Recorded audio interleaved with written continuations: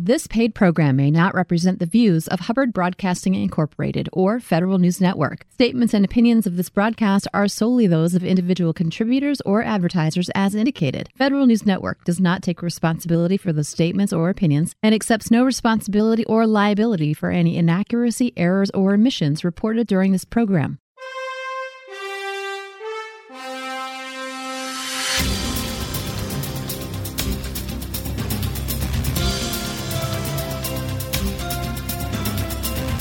Welcome to the Business of Government Hour, a conversation about management with a government executive who is changing the way government does business. The Business of Government Hour is produced by the IBM Center for the Business of Government, which was created in 1998 to encourage discussion and research into new approaches to improving government effectiveness. You can find out more about the center by visiting us on the web at businessofgovernment.org. And now, the Business of Government Hour. Welcome to a special edition of the Business of Government Hour, the SPADE interview series on designing the future of defense and security. I'm Michael Keegan, your host and leadership fellow at the IBM Center for the Business of Government. I had the opportunity to conduct a series of interviews of government executives and thought leaders during this year's SPADE conference, hosted in Soesterberg, the Netherlands. This year's SPADE conference brought together defense, intelligence, and security leaders from Europe and around the world, in dialogue with experts from IBM and industry. This year's theme, Designing for the Future of Defense and Security. Securing the homeland, protecting a nation from terrorists and the instruments of terror, while at the same time fostering a country's economic security through lawful trade and travel, is the single most important responsibility of government. The U.S. Department of Homeland Security has as its mission doing just that, securing the U.S. homeland from varied and ever-evolving threats. Meeting this mission rests on having in place a modernized and innovative technology and information infrastructure. What are the IT strategic priorities for DHS? How is it working to modernize its IT infrastructure? And how is DHS improving network connectivity and resilience while maturing its cybersecurity posture? We explore these questions and more with Dr. John Zangardi, Chief Information Officer at the U.S. Department of Homeland Security, who joined me and my co-host from IBM, Don Fenhagen, from the SPADE conference for an insightful and in-depth discussion. Doctor, welcome to the show. It's great to have you. Great. It's glad to be here. Being interviewed in the Netherlands is something different for me, but I'm glad to do it. It's great. Don, as always, welcome. Great to be here. So, John, what is the mission of your office, the Office of Chief Information Officer at DHS, and how is it organized, and how does it support the overall mission of the U.S. Department of Homeland Security? Thanks for asking. So as the CIO of DHS, I'm responsible for delivering IT mission capability to the organization, whether it be HQ, headquarters, or across the components. So I've laid out my mission focus in terms of protect, perform, and connect, right? If I can't connect you, I'm failing, right? If I can't protect what I'm connecting, I've failed again. So that's about security. So one of them is, how do I efficiently connect the entire enterprise and enable the mission accomplishment through the movement of data or information across the network? I have to protect that. It's a government network, and what we do is something of interest to our enemies, and it needs to be protected appropriately for that. But most importantly, we need to perform. And what I mean by performance is, if you've ever worked in IT, it is an operational environment. Every day requires you to be on your game to make sure that the capability you need to deliver to the people who need to do the mission is being delivered.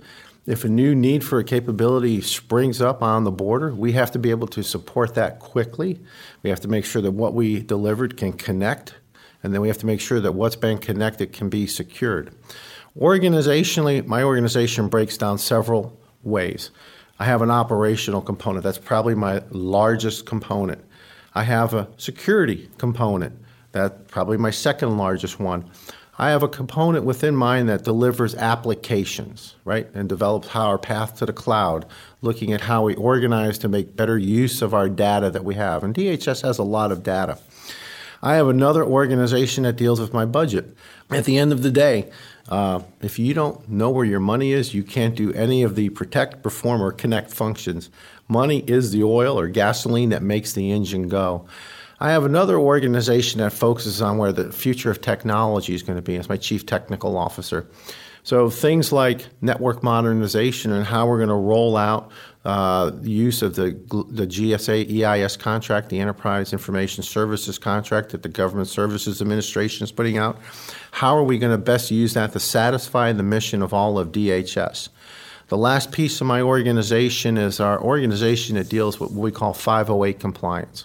So you're hearing impaired or you have some visual problems. How do we make sure that when those folks get on our systems, whether it be for training or use of the network, that we can help them through with their hearing impairment or their visual impairment? That's the scope of my organization. So you ask how I help the components. My job is to make sure that the components are enabled to do their mission. So if I'm getting in the way, I need to get out of their way. If they need help with something, I need to make sure that my staff is engaging with them appropriately to get them where they need to be.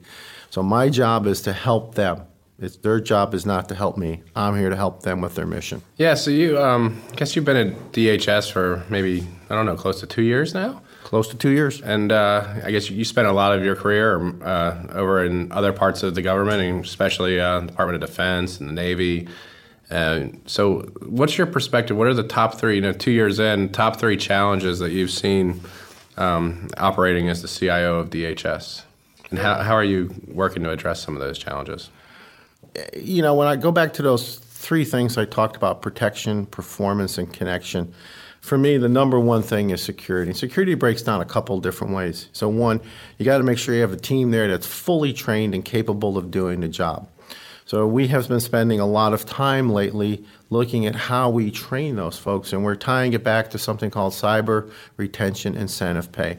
So that's looking at each of the billets that my cybersecurity folks are playing in, looking at the duties they perform and their performance, and then making sure they get the appropriate training, and then incentivizing them with incentive pay to make sure that they continue down that track. That is critically important on the security side. But also the security side requires us looking at how we're going forward in the future, right? So you have a foundation of people who are trained and incentivized to go forward, but the future is different. And I was on a panel where we talked about 5G. 5G really changes the playing field. I mean, perimeters are probably not the thing of the future. It's a thing of the past.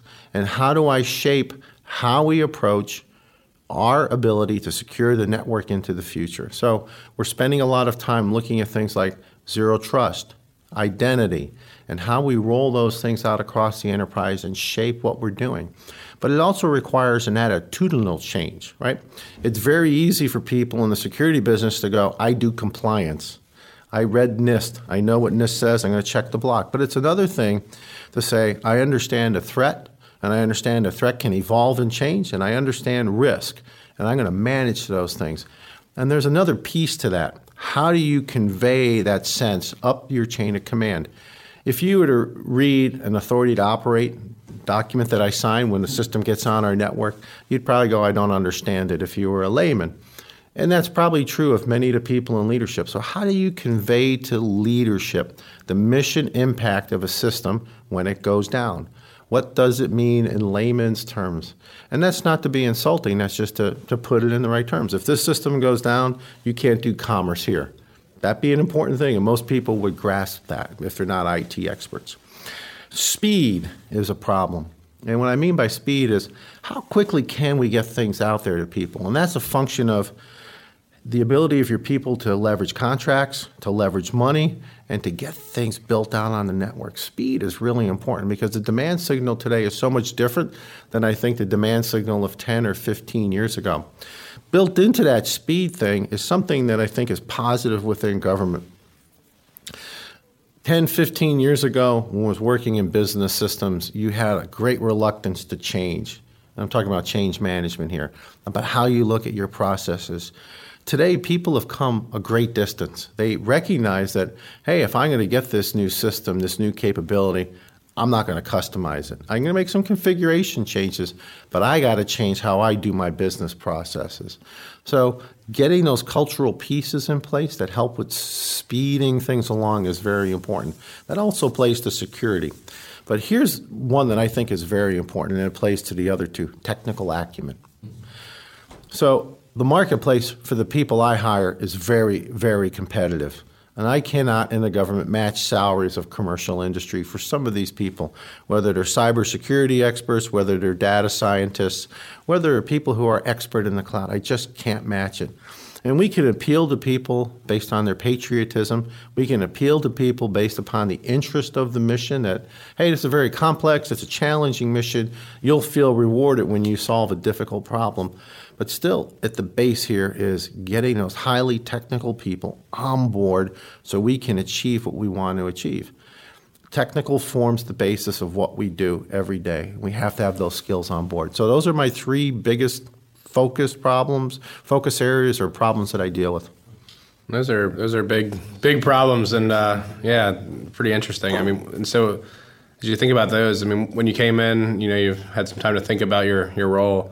What really, took you back when you came into the department? What surprised you the most? Something you didn't know before you got there, and now you're like, wow, this is very different than I expected. So to say DHS and DOD are different would be an understatement. So DOD as an organization has been around for a very long time. And any organization that's been around for a very long time has many established processes. And you sort of know how you're going to do something.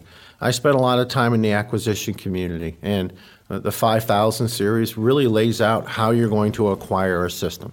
It's very prescriptive in a sense. It doesn't mean that DoD doesn't work to shape things or make things a little bit easier. But there's still a lot of history. When you roll over to DHS and you look at our acquisition review board process, it is much more flexible. And a lot of that I attribute to the organization being younger and the processes not having been in place for as long of a time. So the first thing that really caught me off guard was how quickly we'd be willing to tailor a process and be more nimble. That's a big difference, and it caught me a little off guard, to your point, Don. But, hey, I adjusted.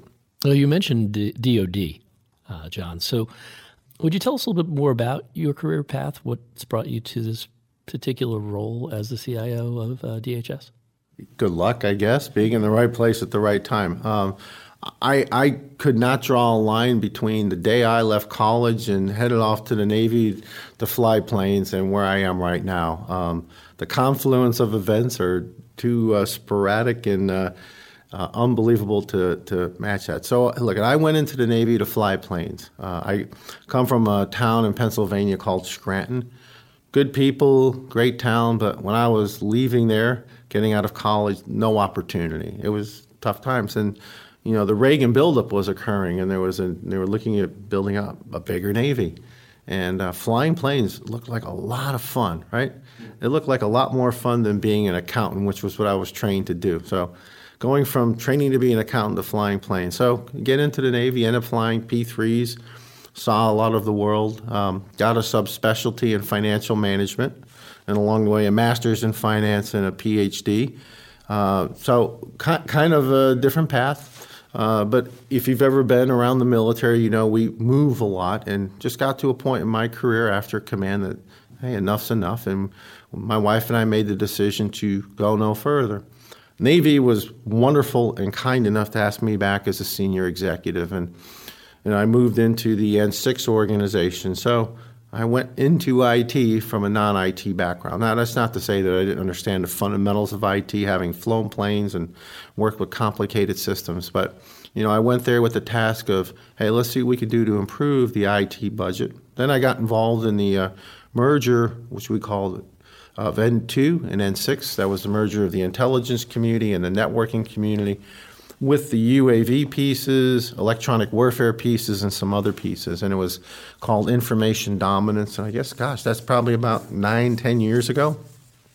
And I was one of the senior advisors to pull that together, and I worked there for a couple of years. And then along the way, the Deputy Assistant Secretary of the Navy for C4I, IO, and Space, that job opened up, and Secretary Sean Stackley was kind enough to make me one of his DASNs. And then luck would have it, I got asked to go up to DOD to be the principal deputy of DOD CIO and then later acting DOD CIO. And eventually got a call from the deputy at DHS to go be their CIO. So I guess that's a long answer, but the connections are, for me, they were totally unpredictable. That's a good story. Thanks. I think you shared some of the challenges that you've seen at the department, especially some of the people challenges in attracting top talent, in a very competitive environment, especially in Washington right now. That takes leadership. What are some of the, how do you lead in this organization? How do you lead your people? How do you draw talent? And, what are some of the guiding principles behind your leadership style? So the Navy has a motto. It's called honor, courage, and commitment. And, I bought into that a long time ago. So if you really think about it, you need to be committed to what you do every day. You have to have courage to approach even the most difficult tasks. And what I mean by courage is, it's the ability to speak to people senior to you and describe in ways the things that are going wrong and that need to be fixed, right? It takes courage to do executive jobs. And you have to have honor. What I mean by honor is you have to have the ability to maintain your integrity in the environment. So leadership at the executive level is different than, in my mind, leadership at the in a plane or a squadron level. How do you make sure that your large organization understands where you're moving, why you're moving that way, and why you're executing things? It's a hard challenge to make sure that everyone gets on that message. So when you talk about leadership, it has to be based on honor, courage, and commitment, right? The honesty and integrity piece. It has to be based in you not being afraid to go in there and put some dirt under your fingers to make sure that things are being executed. But it also requires thinking a little bit like an executive and realizing where you need to spend your time, right? So you only have a certain amount of time every day. And as you look at your problems, you have to decide, where am I going to put my emphasis? So if your problem list has 100 items on it and you're attacking 100 problems every day, you're going to fail. You've got to limit yourself in the number of problems you attack, and you have to empower your folks below you to attack other problems. So leadership is about displaying the right characteristics, but it's also about delegation and understanding the things that you need to impact personally and the things that you have to allow others to impact themselves. You have to be able to delegate. What are the IT strategic priorities for DHS? We'll ask Dr. John Zangardi, Chief Information Officer at DHS, when this special edition of the Business of Government Hour returns.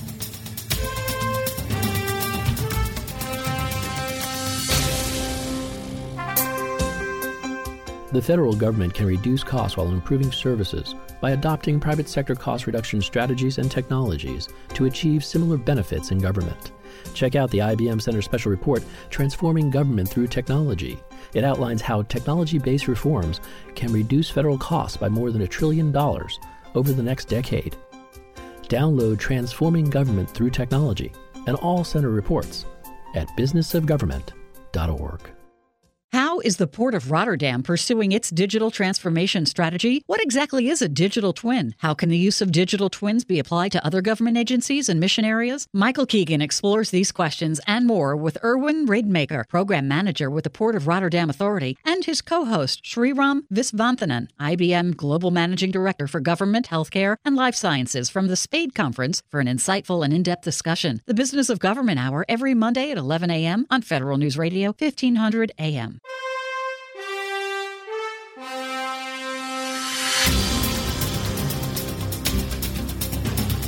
Welcome back to the special edition of the Business of Government Hour, the SPADE interview series on designing the future of defense and security.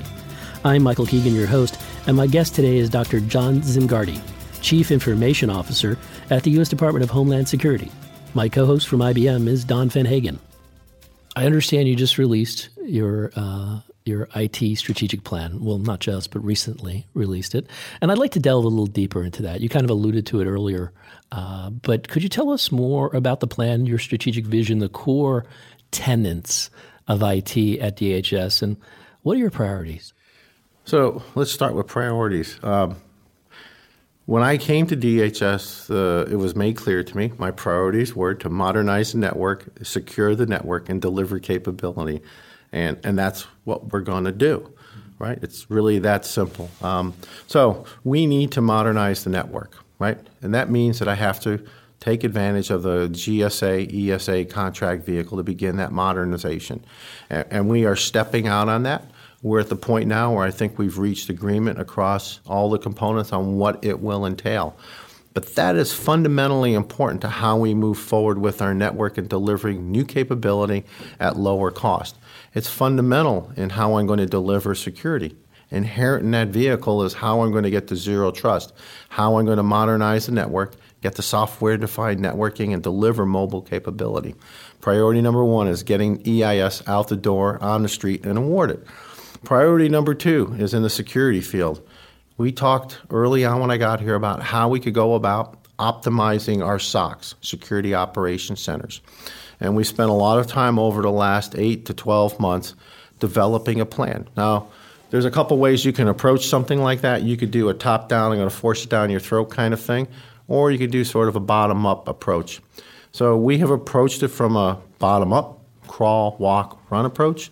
We have delegated aspects of the optimization problem to the component CISOs.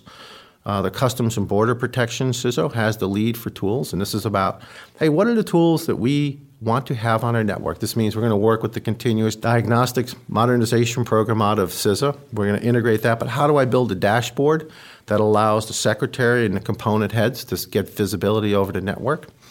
The other piece is policy and procedures. So the ICE CISO has lead in that particular area to figure out what are the standard policies and procedures that we need to roll out.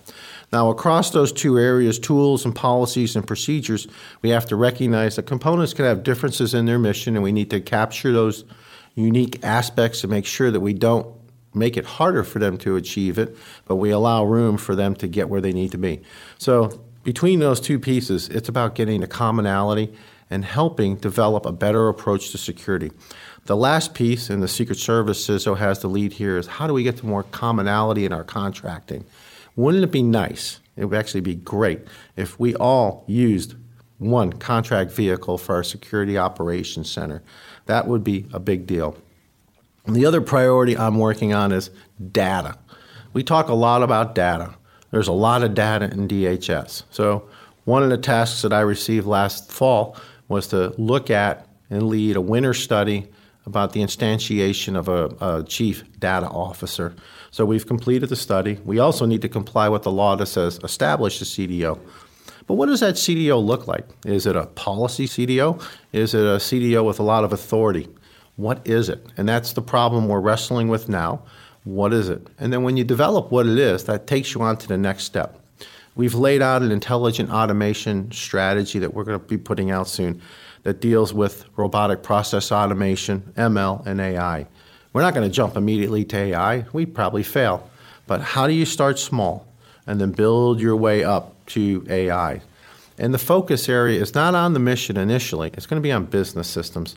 Cut your teeth on your financial system. Cut your teeth on your HR system or your contracting system to show that, yes, indeed, we could roll out RPA and make it effective and help you achieve your mission less costly, with fewer individuals, and maybe even faster.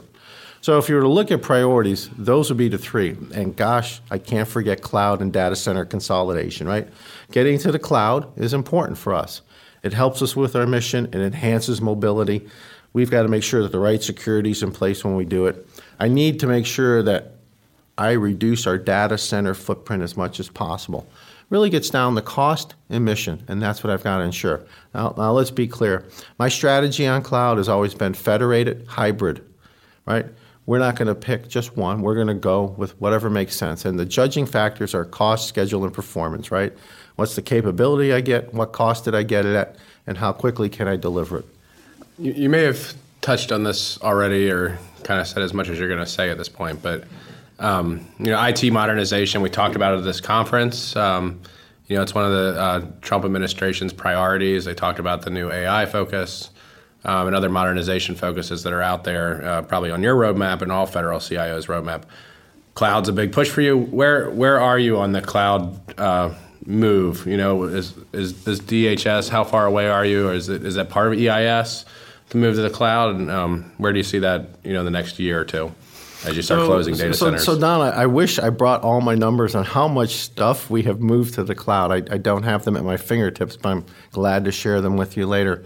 As we were consolidating out of 2 zones down in Data Center 1 in Stennis, Mississippi, we made a significant move to the cloud.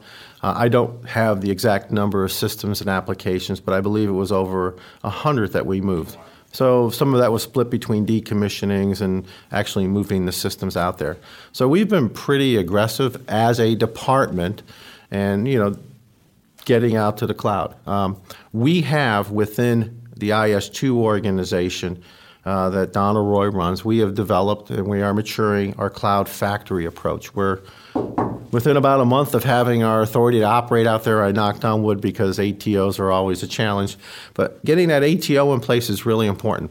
The cloud factory's purpose is to take a system or application that is currently in a data center and then beginning to move it to the cloud. And that includes the modernization piece, the virtualization piece, getting it out there. So I need that for myself. I need that for headquarters to help accelerate me.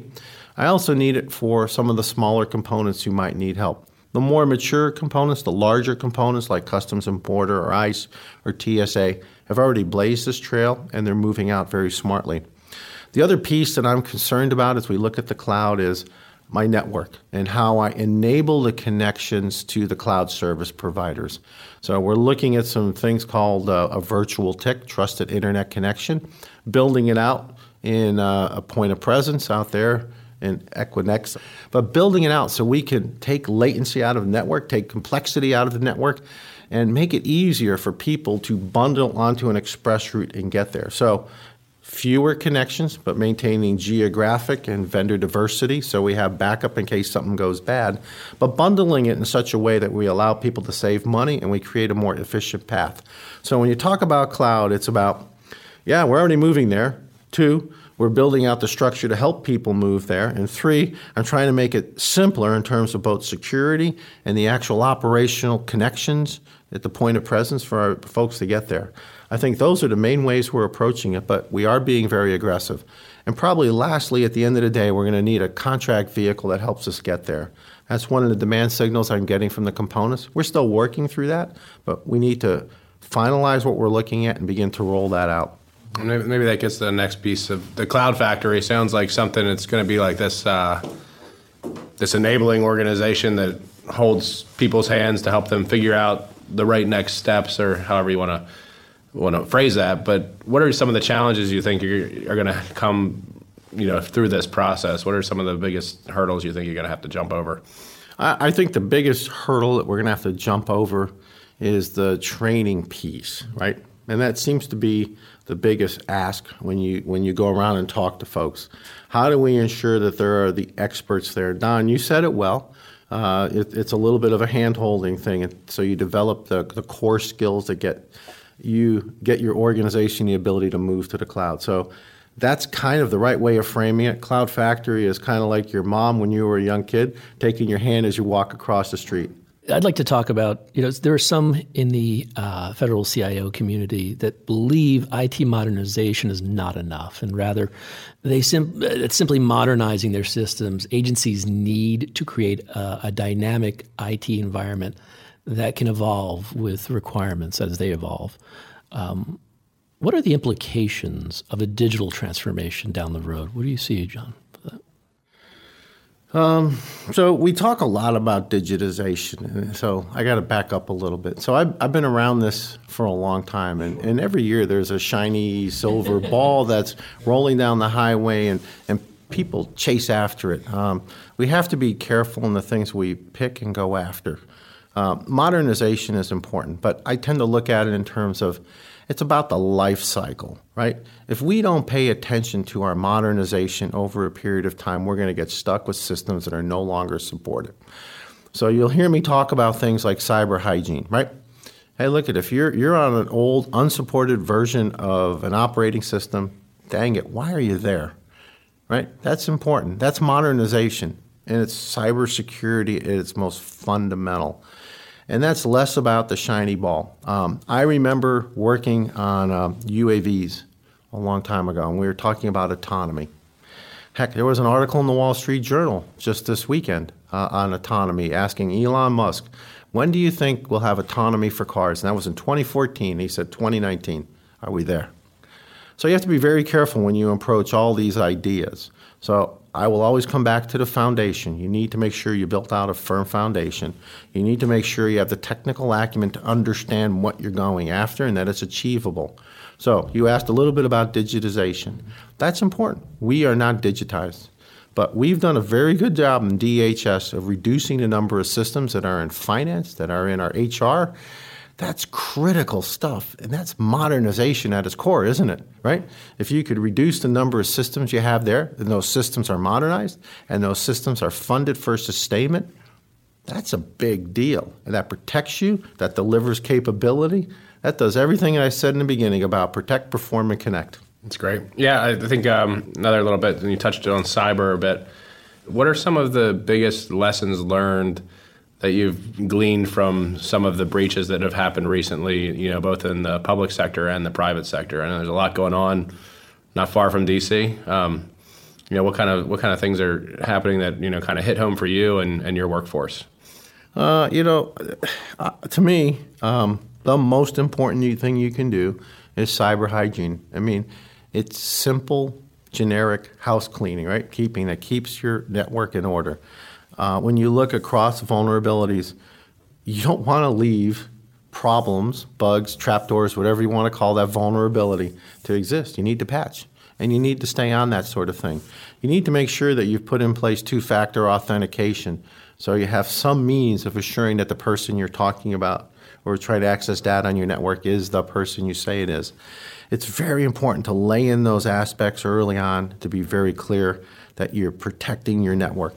When you look at continuous monitoring and getting to a future where you've built in the procedures and policies, and when you get it on your network, you're providing the support and watching that system through its entire life cycle.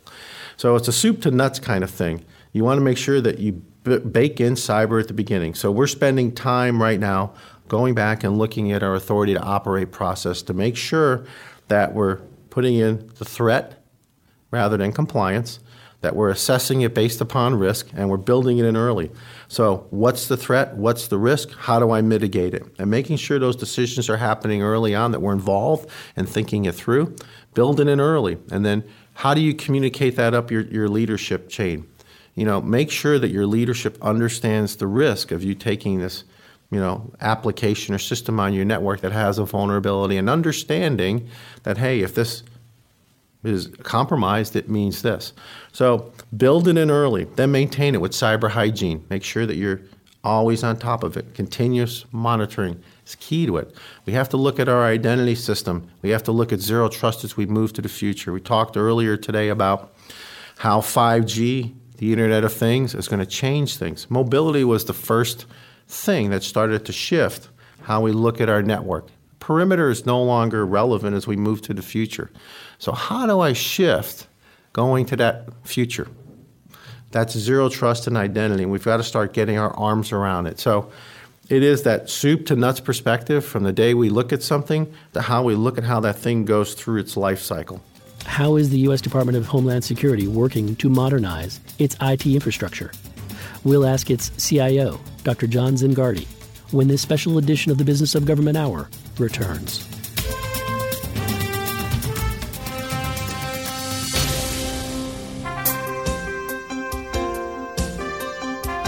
The federal government can reduce costs while improving services by adopting private sector cost reduction strategies and technologies to achieve similar benefits in government. Check out the IBM Center Special Report, Transforming Government Through Technology, a companion piece to a more detailed report by the Technology CEO Council. That report outlines how technology-based reforms can reduce federal costs by more than $1 trillion over the next decade. Driving change in the federal government requires more than new policies or the infusion of new technologies. It requires a sustained focus on implementation to achieve positive and significant results. This IBM Center Special Report provides a roadmap for government leaders to do just that. Download Transforming Government Through Technology and all IBM Center reports at businessofgovernment.org. How is the Port of Rotterdam pursuing its digital transformation strategy? What exactly is a digital twin? How can the use of digital twins be applied to other government agencies and mission areas? Michael Keegan explores these questions and more with Erwin Raidmaker, Program Manager with the Port of Rotterdam Authority, and his co-host, Sriram Visvanthanan, IBM Global Managing Director for Government, Healthcare, and Life Sciences from the SPADE Conference for an insightful and in-depth discussion. The Business of Government Hour every Monday at 11 a.m. on Federal News Radio, 1500 a.m.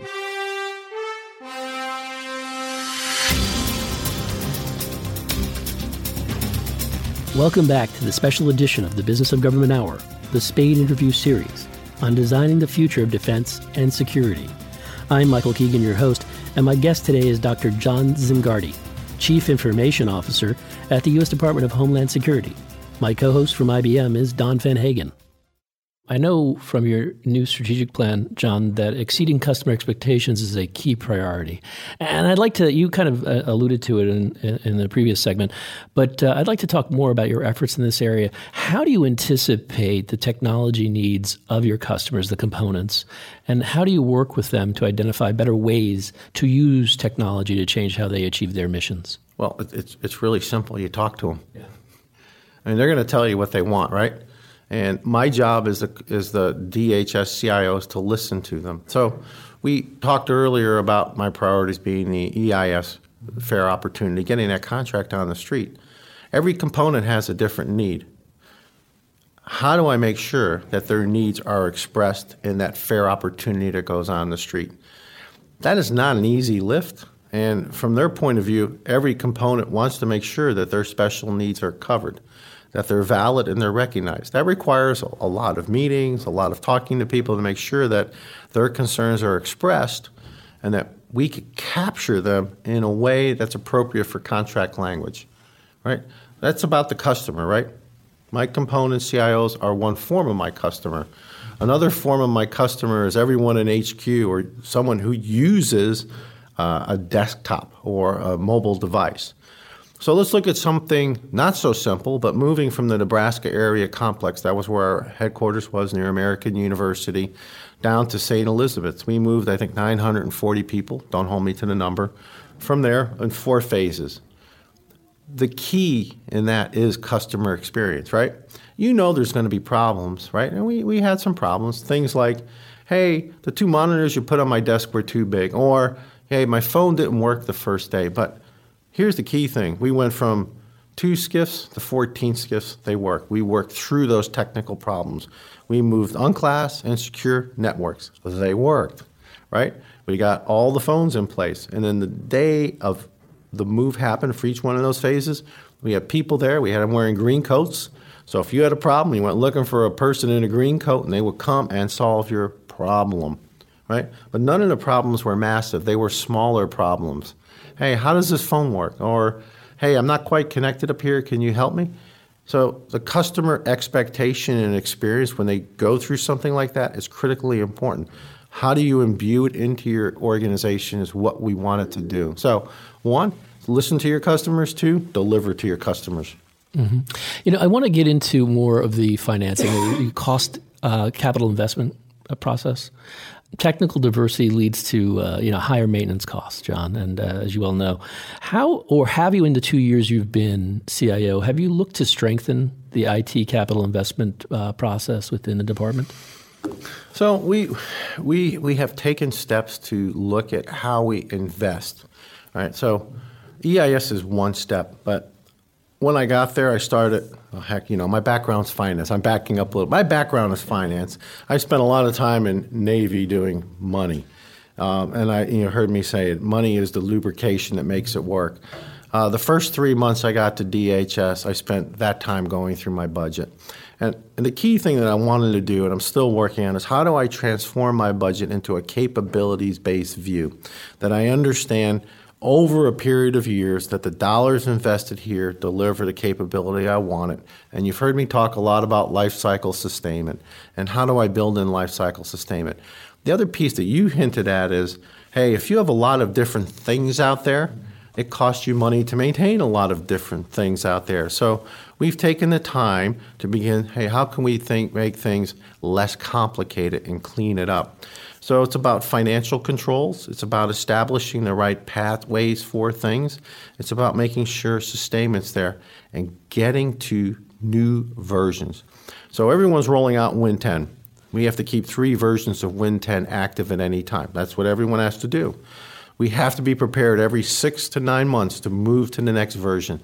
That's a big shift in view. That is more than just patching. That is more than other operating systems in the past. Have to build into our organization a mindset that knows, hey, it's a conveyor belt. There's going to be a new version that comes out. We're going to have to make sure all our application and networks can handle it. We have to build in that view because the IT future is different. All that also has to be funded and planned for. It's complicated. You know, we live in a very mobile world now. We just finished a little panel on 5G a minute ago. What are you doing? I mean, it does seem like that you don't hear people talking about mobility the same way as we did 2 or 3 years ago anymore. People just have their phones. But what are you doing to expand mobility in the DHS enterprise and get good apps out to the field? How's that landscape shifting? All right, so you got 2 topics in there, Don. I'm going to go for 5G first, and I'll come back to the other one. And if I forget, remind me. So look, I don't know what future applications are going to be rolled out in 5G, and I'm not going to predict the future right now and what might be coming. Where's that killer app that we talk about that's going to drive it? I know the 5G is coming. I know it's a big pipe. It's got low latency. It's going to bring a lot of capability that people are going to want to take advantage of. My responsibility is making sure I can enable that. And the first thing on that is understanding the changes that 5G is going to bring, right? I don't think perimeter defense is the future. I've got to be thinking about how I change things. And we've begun the conversation about identity and zero trust. How are we going to move to a new security mindset that enables 5G to come in with the fewest amount of perturbations? And we're thinking that through. We're spending time on it. We're engaging the component CISOs to make sure we approach it in a way that's sensitive to their mission, but yet enables what might be coming in the future. Okay, when you start talking about applications, probably the most fundamental thing we have done is we've moved to a cloud-based office productivity system. And as part of that, we've rolled it out. It's there. Okay, so now how do we take advantage of the capabilities that it will provide us? And I think once people get a taste of what it can do in terms of collaboration and document control and other features, they'll want more of it. So we're starting with our licensing strategy to make sure we understand what it is we need to buy to get to that capability. That's step 1. But once we get that out there, we've got to look at all the other things that are out there that need to enable it. So what is our portal environment that will enable us moving that out there? And how do I modernize to it? We're giving that a lot of thought right now because there's a strong demand signal for those kinds of things in a very mobile environment. People want to work wherever they are, be it the office or their house or wherever. We've got to maintain security wherever we go, and we shouldn't be using Wi-Fi in the local coffee shop when you're on a government network. But the point I'm getting at is we need to make sure that we're looking to the future, and that office productivity suite, to me, is the thing that offers us the biggest bang for the buck. There's a lot of other applications out there that will make a difference, but I don't think anything will make as big of a difference as that in our future. You talked a little bit about the chief data officer, and you know that with data comes the opportunity to do analytics. How do you see analytics playing in your business? Whether it's using the data to improve the CIO shop or to provide better services to your clients, your people? Yeah, I talked earlier. Our focus is initially going to be on the business side, and that's where I've laid out our intelligent automation strategy. It's like, how do I integrate, like I said, RPA into the financial systems to take those repetitive processes that people don't want to work on and extract those out and help them free up people for higher-end work. Same thing could be applied for HR or the contracting process. So that's where we're going to be pushing it downstream. That is not necessarily related to CDO as an enterprise construct. It's more as how we would integrate it within HQ. John, you've mentioned, we've talked a lot about 5G. technology, its emergence. I don't want you to predict the future, but I'd be interested because I think you were talking about your CTO maybe earlier on. What other emerging technologies do you see offer promise for you achieving the priorities that you have? So we talked about a whole bunch here without getting into product names. 5G's at the top of the list. We talked about cloud. That's another technology. So you have to be careful that you don't try to do too many things. So you become a trickster at all and a master of none, right? So we're focused on the things that are going to deliver the most capability. So 5G's downstream. I got a plan for how I'm going to handle it when it comes. Cloud is here. I have to enable it. Modernization of the technology I have out there is really important. One thing I'm focused on right now is how do I deliver secure mobile communications? So we are working with DISA. We've procured, I don't know if that's the right word, or provisioned a few devices at the secret and top secret level that we could provide to senior folks within DHS. That's basic stuff, but it's important that we roll out the capability, right?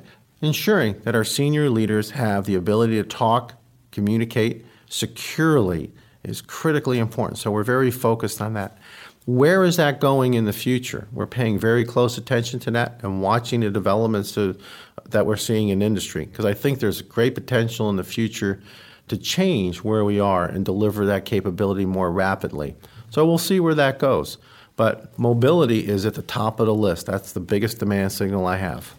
What does the future hold for information technology at the U.S. Department of Homeland Security? We will ask its CIO, Dr. John Zangardi, when this special edition of the Business of Government Hour returns.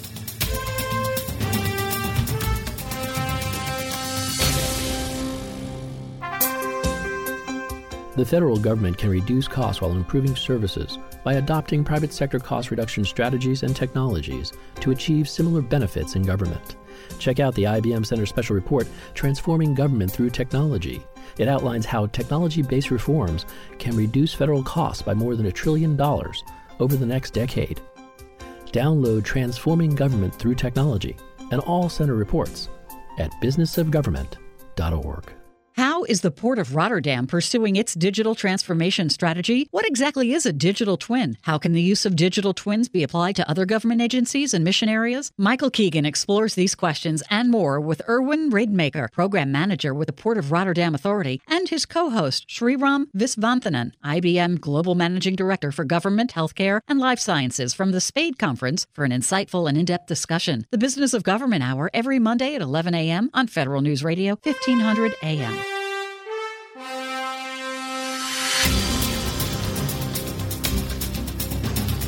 Welcome back to the special edition of the Business of Government Hour, the SPADE interview series on designing the future of defense and security.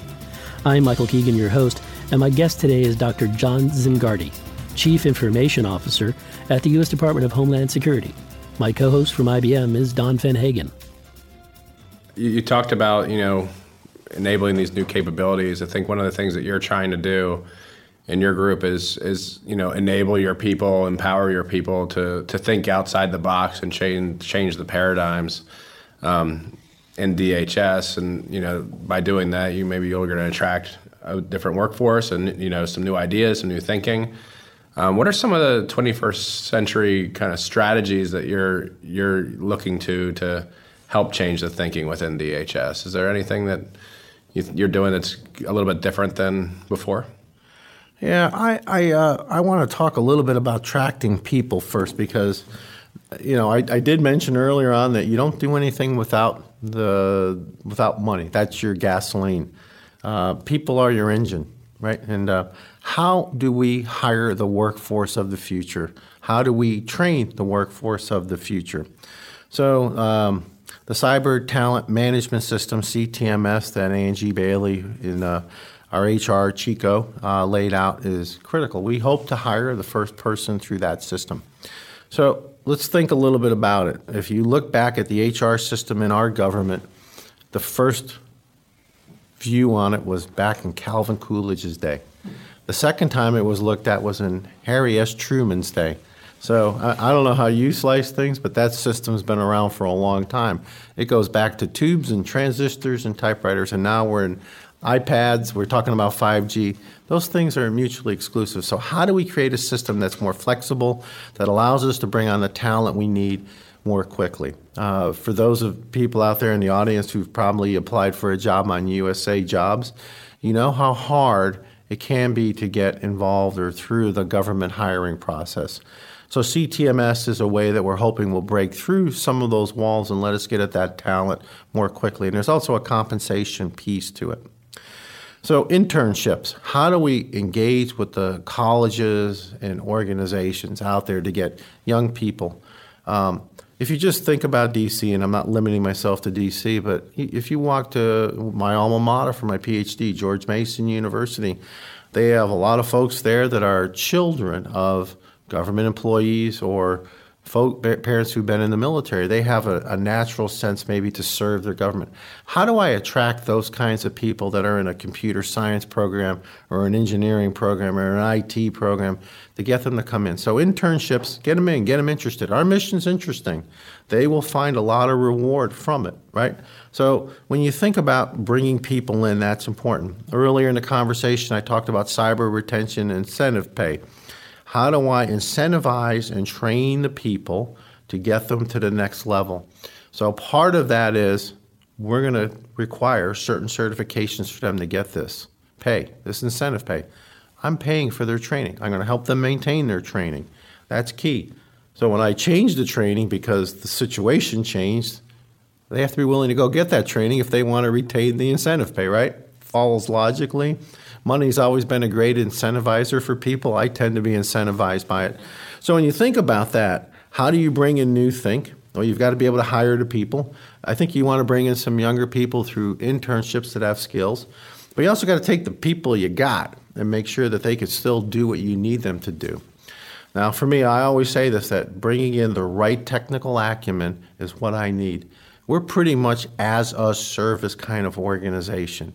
And that means that we have to monitor what the vendors are delivering. And if you don't have the technical acumen and the up-to-date skills to go, hey, this is exactly what we want, or no, that's not what we want, you're probably going to be on the wrong side of the equation. So we have to make sure that we're trained and have the right people there that could judge that sort of thing. Great. I think I can answer this, but I'm curious what you'd say. What are the biggest skills gaps that, if you could go and bring in 50 people into your shop right now, what skills would you bring in? Yeah, there's a lot out there. The one that I've been focused on a lot lately is systems engineers. Mm-hmm. I mean, they are a commodity. So this year I offered for 2 people I would fully fund their master's degree education. They're going to owe me some time, right? That's fair. On the back end. Well, if they give a year, they owe me 2. And that's kind of the plan. That's fair, right? I mean, I went to the Naval Postgraduate School, and that was the obligation there. So I really want to get more systems engineers on my staff that we can have that higher skill set imbued in the organization. So right now, I don't want a lot of them, but I need some of them to bring that in. I also need some modern talent when you start talking about migration to the cloud. We talked a lot about Cloud Factory. I need people who have expertise in moving people from 0 to 100. I've got to have that ability. Also on the cybersecurity side, those people have the highest demand signal out in the industry. How do I make sure I've got the right cybersecurity experts, right? I mean, think about the problems that I have to solve in cybersecurity, right?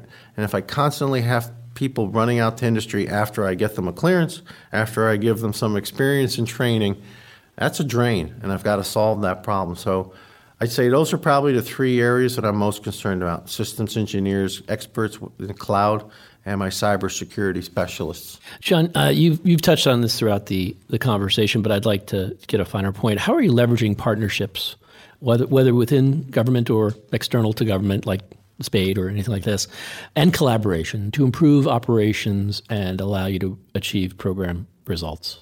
So I collaborate with a lot of people. One of the things that you learn coming up through the ranks is relationships are everything. So I work very closely with the DOJ CIO, Joe Klimovich. If we need something, we go back and forth.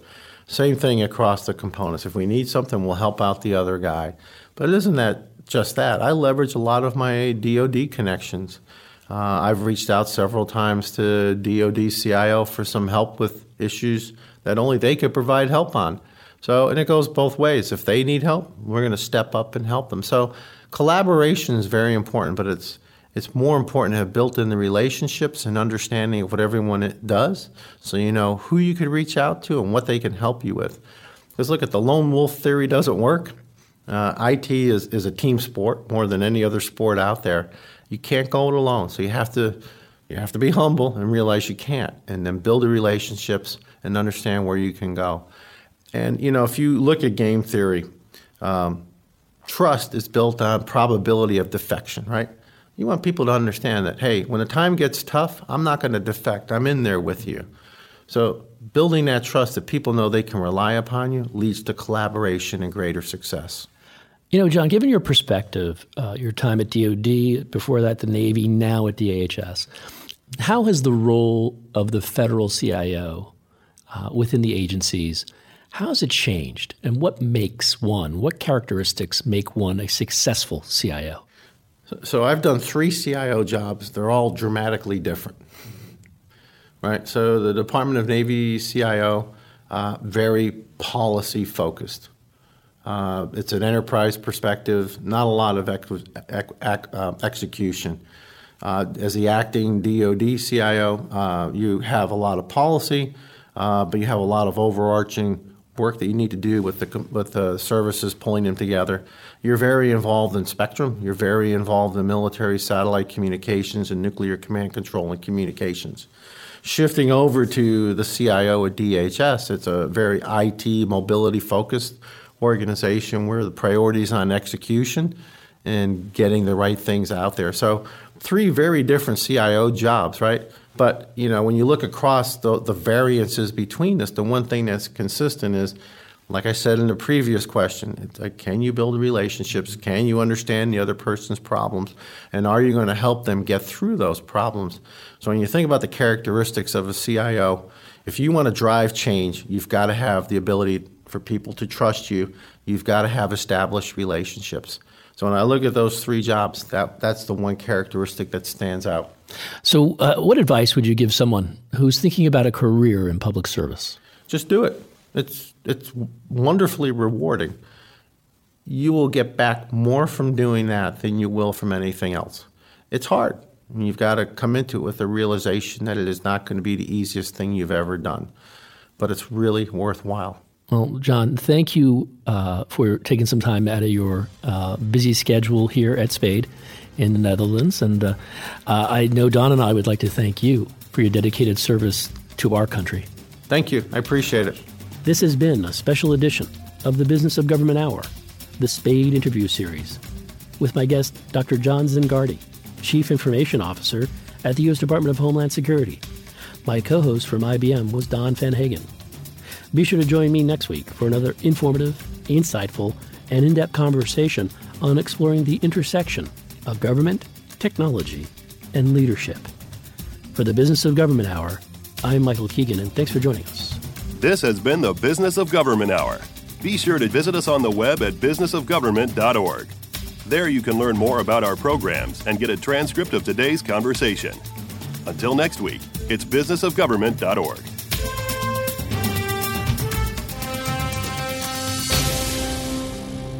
How is the Port of Rotterdam pursuing its digital transformation strategy? What exactly is a digital twin? How can the use of digital twins be applied to other government agencies and mission areas? Michael Keegan explores these questions and more with Erwin Raidmaker, Program Manager with the Port of Rotterdam Authority, and his co-host, Sriram Visvanthanan, IBM Global Managing Director for Government, Healthcare, and Life Sciences from the SPADE Conference for an insightful and in-depth discussion. The Business of Government Hour every Monday at 11 a.m. on Federal News Radio, 1500 a.m.